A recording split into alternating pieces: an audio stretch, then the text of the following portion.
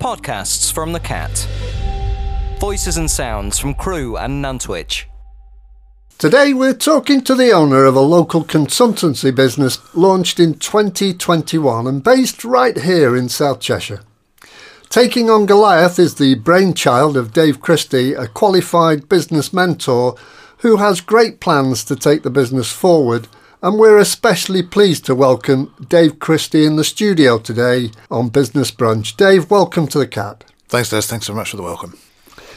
Dave, prior to launching Taking on Goliath, you worked in the food and drink sector and held several commercial leading roles. So talk us through your journey and why you decided to start a business in 2021, right in the middle of a pandemic. Yes, it doesn't seem like the best of thoughts at the time, but the journey is actually quite an interesting one. School wasn't necessarily for me, and I didn't particularly get on very well within it. I had a very ill mother at the time, so my focus was around family and not necessarily around education. I think looking back, actually, I was probably a little dyslexic, and the class clown role came in to cover that at the time, so my teachers weren't enamoured by me, I think would be the right phrase. I've met several since who have actually said they're quite proud of what I've achieved, so that was always nice to hear. When I left school, I went into retail. I went into working in local retail stores, and at the same time I was trying to pursue a rugby career. And it was the rugby career, or failed rugby career, as I was never quite good enough, that led me to the food and drink sector and indeed into coaching. I was very privileged to have a rugby coach who took the time to explain certain things to me. I don't know if you are aware about the old school rugby backgrounds, but most of the time us rugby players weren't there to think, we were there to do.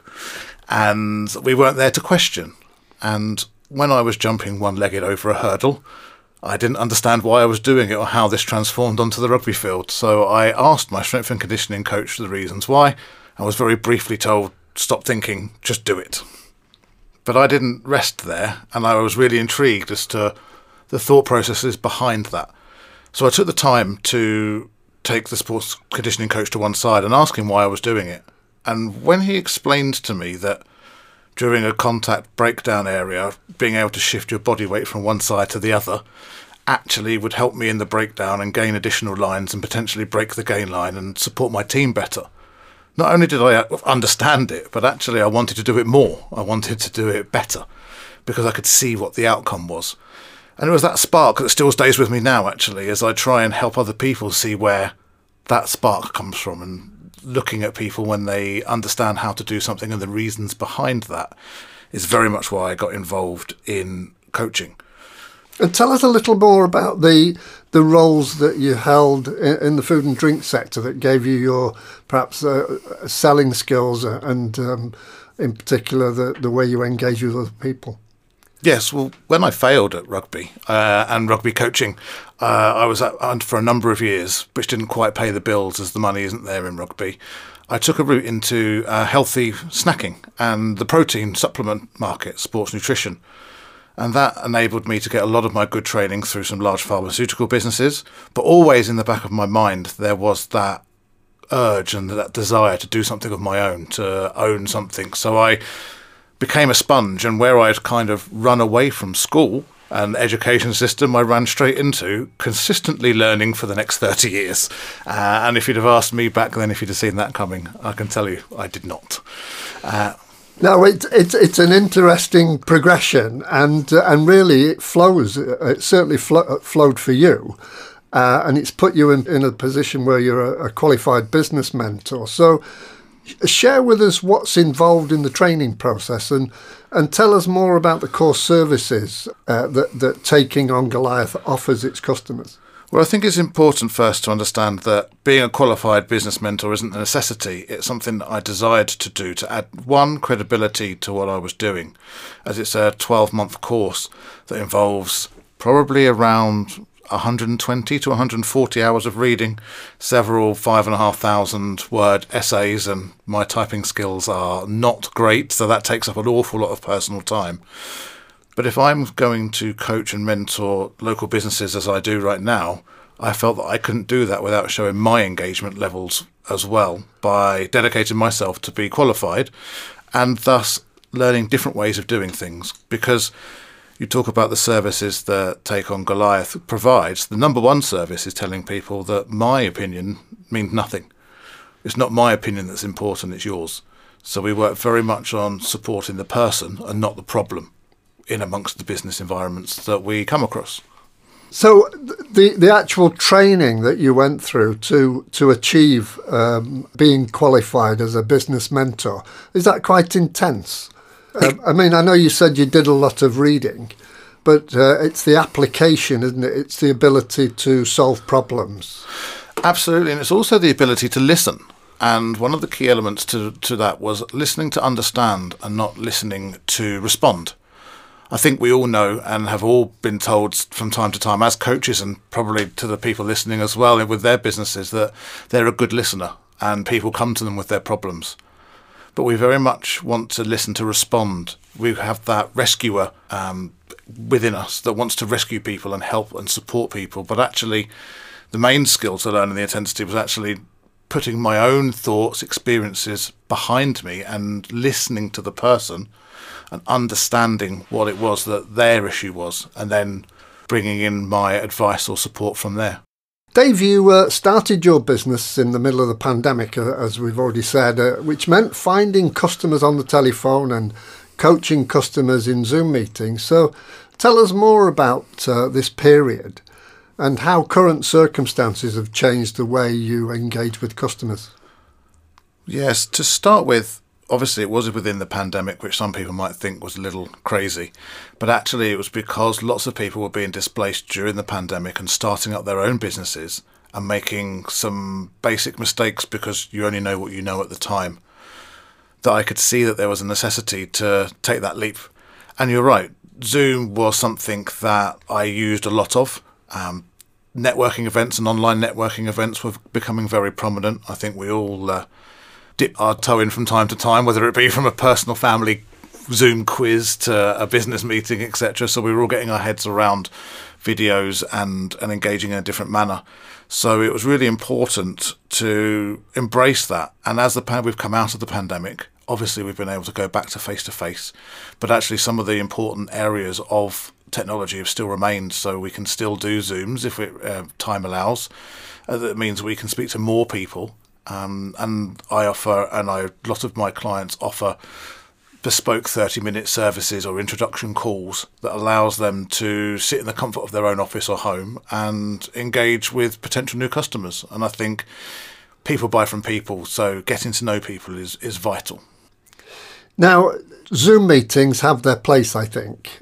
Certainly, they're a fixation now, aren't they? For most businesses, they find that some customers like eye-to-eye and some customers like Zoom meetings. So how do you separate the two? Each individual client that I deal with is different, and actually I work to their preferences. But also, as a coach, it's about having uncomfortable conversations and sometimes bringing people out of their comfort zones, because that's where the magic happens. That's where people develop. That's where people learn new skills. So it's around that initial engagement and understanding the person that I'm dealing with in front of me and what will be best for them. I actually find I'm going on one later on this afternoon. I'm doing a walk and talk around Rudyard Lake because I'm bringing somebody out of their comfort zone, out of their office, off of Zoom, and into a place that really relaxes them so that they're able to fully engage in that coaching process. So what you're saying is you actually find out early on when you're talking to a potential customer exactly how they want to engage with you. Yes, not just by where they want to engage, but also how they like to be engaged. Are they visual? Do they like to hear things? Do they like to see things? Do they like to do things? How do people learn? And that's all part of the process when we onboard people within the programs. So finding new customers, as you well know, is a costly process. It uses your time and it uses other resources. So talk us through the methods you use and share with us how you generate customer loyalty. The first part is actually understanding who my ideal customer is. We can overinvest a lot of time in networking and social media, and all the other platforms that are out there, and suddenly find ourselves 60% of our time networking with not necessarily the right results. So I try and strip things back to who is my ideal customer, where are they, and how do they like to be talked to, and where do they like to be approached from, so that we are talking to the right people at the right time in the right place. And that's, again, very important, because there's lots of great people and businesses out there. And my niche is working with small independent businesses. So there is no need for me to be within a corporate environment or somewhere where larger businesses reside or networking groups, because that's not my target audience. Mine is a small independent family-run businesses. So I'll look for where they are and approach them and talk to them in the right tone and manner. And your potential customers, obviously, when they become a customer, they were one originally of a large pool of people that you're talking to on a regular basis. So how do you make time to ensure that you're keeping the funnel topped up with potential customers? It's a question that I get asked a lot as well, actually, and one that we all face, I think. And it's finding that right level of balance and what works for you. So right at the beginning, as we talked about during the pandemic, I tried Facebook, I do hints and tips on Instagram, I do LinkedIn posts, etc. as well. And the areas that I found that I got more responses from was the areas I then focused on and pulled back on some of the others as well. So that I'm keeping myself relevant, I'm keeping myself up to date with hints, tips, news, information that allows me to create, one, customer loyalty, but two, spark the interest of new potential clients along the way as well. And obviously, customer loyalty generates more customers. Referrals are probably one of the most important areas of business, to be fair. You are only as good as how people talk about you when you're not in the room. And leaving people with a really positive emotive experience, but also one that people see as real added value, is very important. And in the world that we live in at the moment, value is deemed the most important thing. And that's not just value of money, it's value of time and energy as well. So making sure that the businesses are putting their efforts, time into the right place for the right result. Podcasts from the Cat. Now, Dave, reflecting on what we've discussed already, what do you feel makes you substantially different to your competitors, and why? I think it comes down to, as I mentioned earlier on, knowing that my opinion doesn't matter. I might know why someone has done something or the reason why something has failed, but making sure that it's a person-specific approach rather than a problem-specific approach empowers people rather than takes power away from them. A lot of people will come in and add support and take over and do some of the day-to-day stuff and elements of business to add value from that perspective. For me, I really focus on the person and giving them the tools to make their own decisions, find out how to make their own decisions. An example of this would be, I worked with a customer recently who called me up and actually said they had a problem making a decision and they'd like to run something past me. And after a few minutes of conversation, it turned out they didn't want to run something past me. They were looking for me for permission to do what it was that they wanted to do. And we didn't actually get to the point of finding out what that issue was. We worked on why they couldn't make the decision themselves. They'd have done a 360 of their business. They know that inside out. So we didn't need to focus there. And as it transpired, they didn't have a set of real core values or two or three really key goals that they could draw that thought process back to and say, does this decision meet those three goals? Yes, let's do it, or no, let's don't. So that's the areas that we focus on, which I think is a little bit different to some of the other competitors that are out there at the moment. That's interesting that you've got customers ringing you up that are virtually asking you for permission. Does that happen a lot? It does. Decisions are really big and daunting for a lot of people, and if they can get some validation or someone else to back up their thoughts, it actually relinquishes a little bit of the responsibility from them. And they're business owners. You need to have that responsibility. And we talked earlier about being a little bit uncomfortable in business.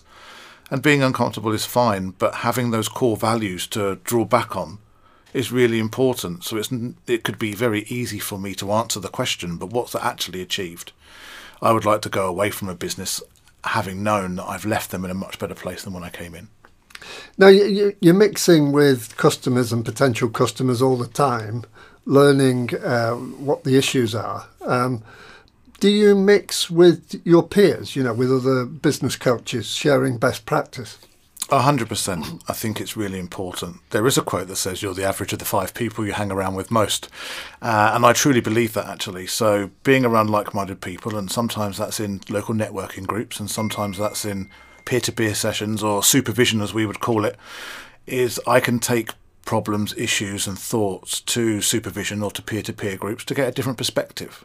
My opinion is definitely not the right one all the time, and there are different ways to handling things. And if I have a situation that I've reflected on and wonder if I could have done better, because I'm always looking to strive and improve, I can take that to a supervision, speak to my supervisor and get their opinion on it. And they might add a different light, a different angle or a different perspective that keeps me true and continues to hopefully make me the best I can be for my clients around me.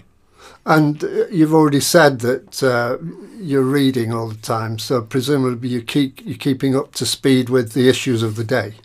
Very much so. There's always different techniques and different ideas that are coming up on a regular basis. We've got more access to technology now than ever before, so we've also got more access to that knowledge, and sometimes a little knowledge can be dangerous. But what really intrigues me, Des, is actually when I don't agree with someone's opinion, because I'm really intrigued as to why they might think that. So I kind of want to delve into that a little bit more and have some great conversations with friends and co-workers with that as well. Not necessarily that they're going to change my mind, but I really like to understand the psyche behind why somebody thinks something in a different way, because that will then in turn, when that comes up within my working environment, help me try and understand the problems my clients are facing. Yeah. Dave, it's always good to hear how businesses make use of modern technology in marketing and running their businesses. So share with us how you maximise the benefits of utilising new technology. Well, I'll be honest, and I don't think I'll be alone here. I'm not an admin fan, Des, to be fair. My diary can get very clogged up as I try and put and squeeze things in.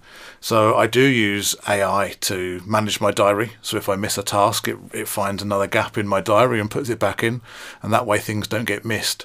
Because I do sometimes fall guilty of doing too much or trying to do too much. So that helps me from that perspective.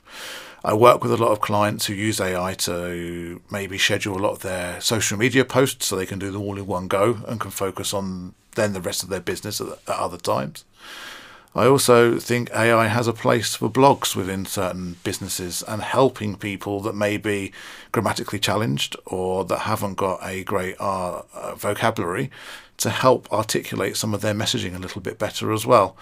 But I always err on the side of caution with that because it takes away the personality, so I'd always go in and change things and make them more personable.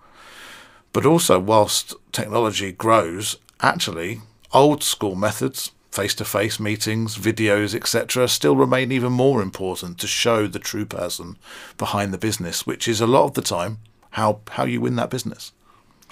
It's interesting. It's the way different people have a take on the importance of new technology, and I think you've got that in balance there.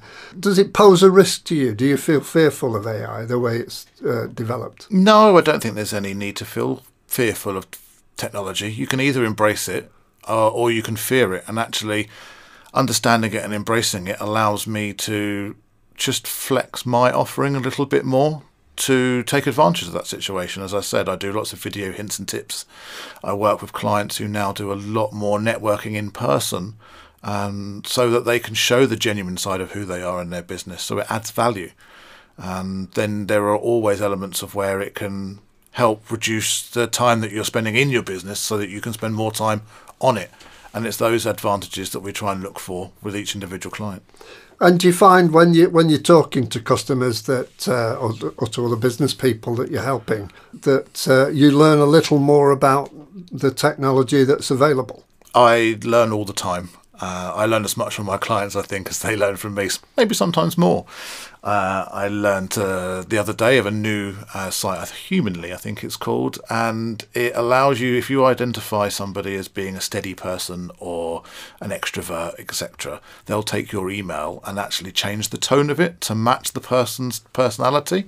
That I found quite incredible. I think the other one was a Zoom app that focuses on your eyes and makes your eyes always look at the camera, even if you're maybe sneaking a little look at your phone or an email during a call. So there's always stuff that's coming up that surprises me. And I think, again, it's not everything for everyone. We don't need to do everything, but there are certainly elements of it that we can tweak and bring into our day-to-day.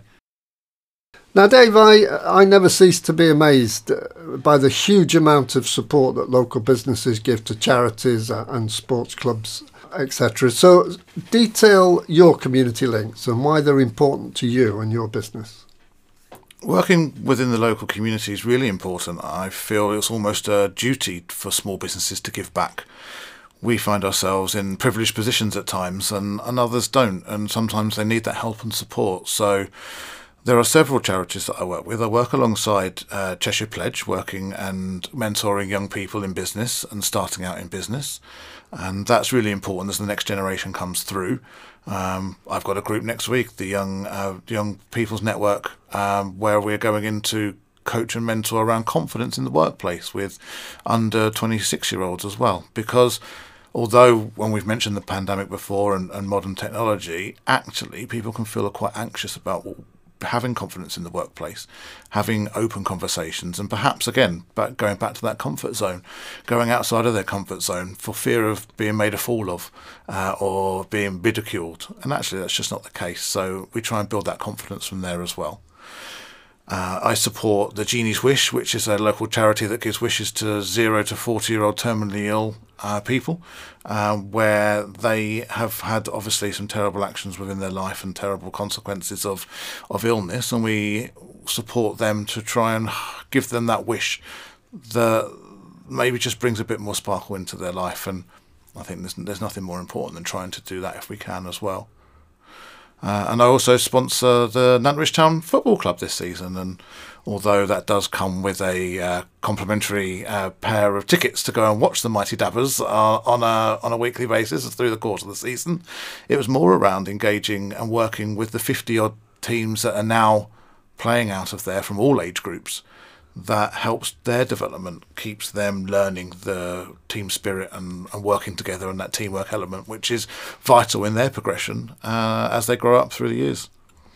Yeah, it's a real asset to Nantwich, I think, the football club, and you're quite right, it does have a huge number of different teams, right down to walking football. So they do a terrific job. And like all sports clubs, or perhaps grassroots sports clubs, they rely solely on the support of local business for their revenue, and without people like yourself, they can sometimes find they're struggling. So how on earth do you choose who to support? It's a really good question. For me, I had been doing some events at Nantwich Town Football Club as an example, and so I'd got to see some of the work in action firsthand. That really inspired me to want to help and contribute, and I understood a little bit more what they could do if they had a little bit more.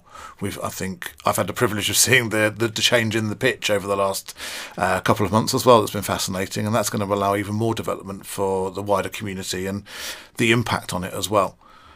When it came to Genie's Wish as an example, that was a friend of mine, Martin, who runs that, who I had had the privilege of having a couple of conversations with during a networking event.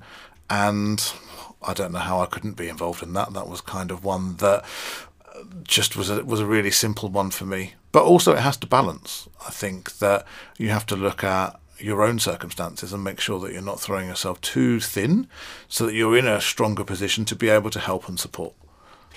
Dave, all businesses have to plan ahead. So in these uncertain times, share with us what you have planned to move the business forward over the next 12 months.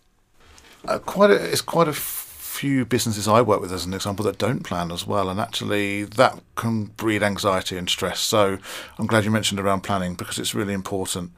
Over the next 12 months, we're trying to implement several more things within the local area as well. And at the moment, we just do one-to-one sessions and small group sessions, but we're actually going to be running some workshops that are going to be slightly larger in headcount, so that businesses that potentially struggle to find the resources to engage a business coach can still have access to a business coach on a wider level and actually invoke almost a mastermind type session where people learn off with each other along the way as well. So I think that we've in business, there's lots of questions out there, and a lot of people think they're alone, and actually it's very clearly they're not. So if we can create little pockets of community groups and peer groups, as you mentioned earlier on, the people can realise that they're not on their own and there are like-minded people amongst them that can help them and drive them in a positive manner, then we can try and facilitate those learnings alongside specific workshops on different targets and different subjects as well. Now, running a business, as you well know, on your own, there are tremendous pressures on you to wear a myriad of different hats, and we've covered a few of them in our chat. How do you deal with that pressure? I plan. This is what I do. If I didn't plan, and I wasn't a planner, I'm not a spreadsheet person, but actually I just make sure I know where my strengths are and I know where my weaknesses are, and where my weaknesses are I ask for help. And I think when I first started out, as many do, nobody wants to ask for help because they don't want to be deemed weak or a failure, but also there's an expense to that help sometimes. But actually, take my accounting as an example. I got myself in quite a pickle with that, shall we say? That's definitely one of the areas that's not a strong point of mine. So I invoked outside help that was able to take that away from me. It freed up 20% of my time and about 50% of my stress. And that allowed me to have some more clarity to be able to drive and push the business forward. So that's something firsthand that you can pass on to your customers as well. Absolutely. Yeah, I think everything that I do, I try and pass on firsthand. I have a coach and mentor still as well, and they hold me accountable and put things in place to help me develop at the same time. But yes, you can't do everything on your own as much as people think that they can. And there are lots of places to get help and support. Not all of it is a cost, some of it is free, but you have to know where to do that. And that can be really difficult for any business to know where to go and get that help and advice. And sometimes we just do that. We just advise people where they can go and get some free help or some free resource. Now, before we finish, out of everything that you've discussed in regard to how you support and underpin your customers' ability to run their business, what would you say was the most important? Communication is at the heart of everything that's done, whether that be internally, externally, with stakeholders. How you communicate to people, what you communicate to people, where and when, is the vital element of business for me. I think there are elements around that, timekeeping, strategy, accountability, etc. But it's your communication, your tone, your intention that is the vital part of that. And that's actually something that we kind of have as a linchpin of all the areas that we work within as well, is that communication element. So a wonderful note to finish on, Dave. Thank you so much for giving us the opportunity to learn more about taking on Goliath and how your customers benefit from your input. Should any of our listeners want to contact you, where can they find more information about taking on Goliath? They can head to our website at www.takingongoliath.com, and on there you can actually book a free 30-minute consultation that I offer out to all small businesses to maybe just have a once over of their business, maybe just to ask for a few bits of nuggets, as you mentioned earlier on, and who knows where that might lead. Dave, thank you so much for coming on The Cat today. My pleasure, Des. Thank you for having me. Go to listen.thisisthecat.com for more podcasts and more ways to listen.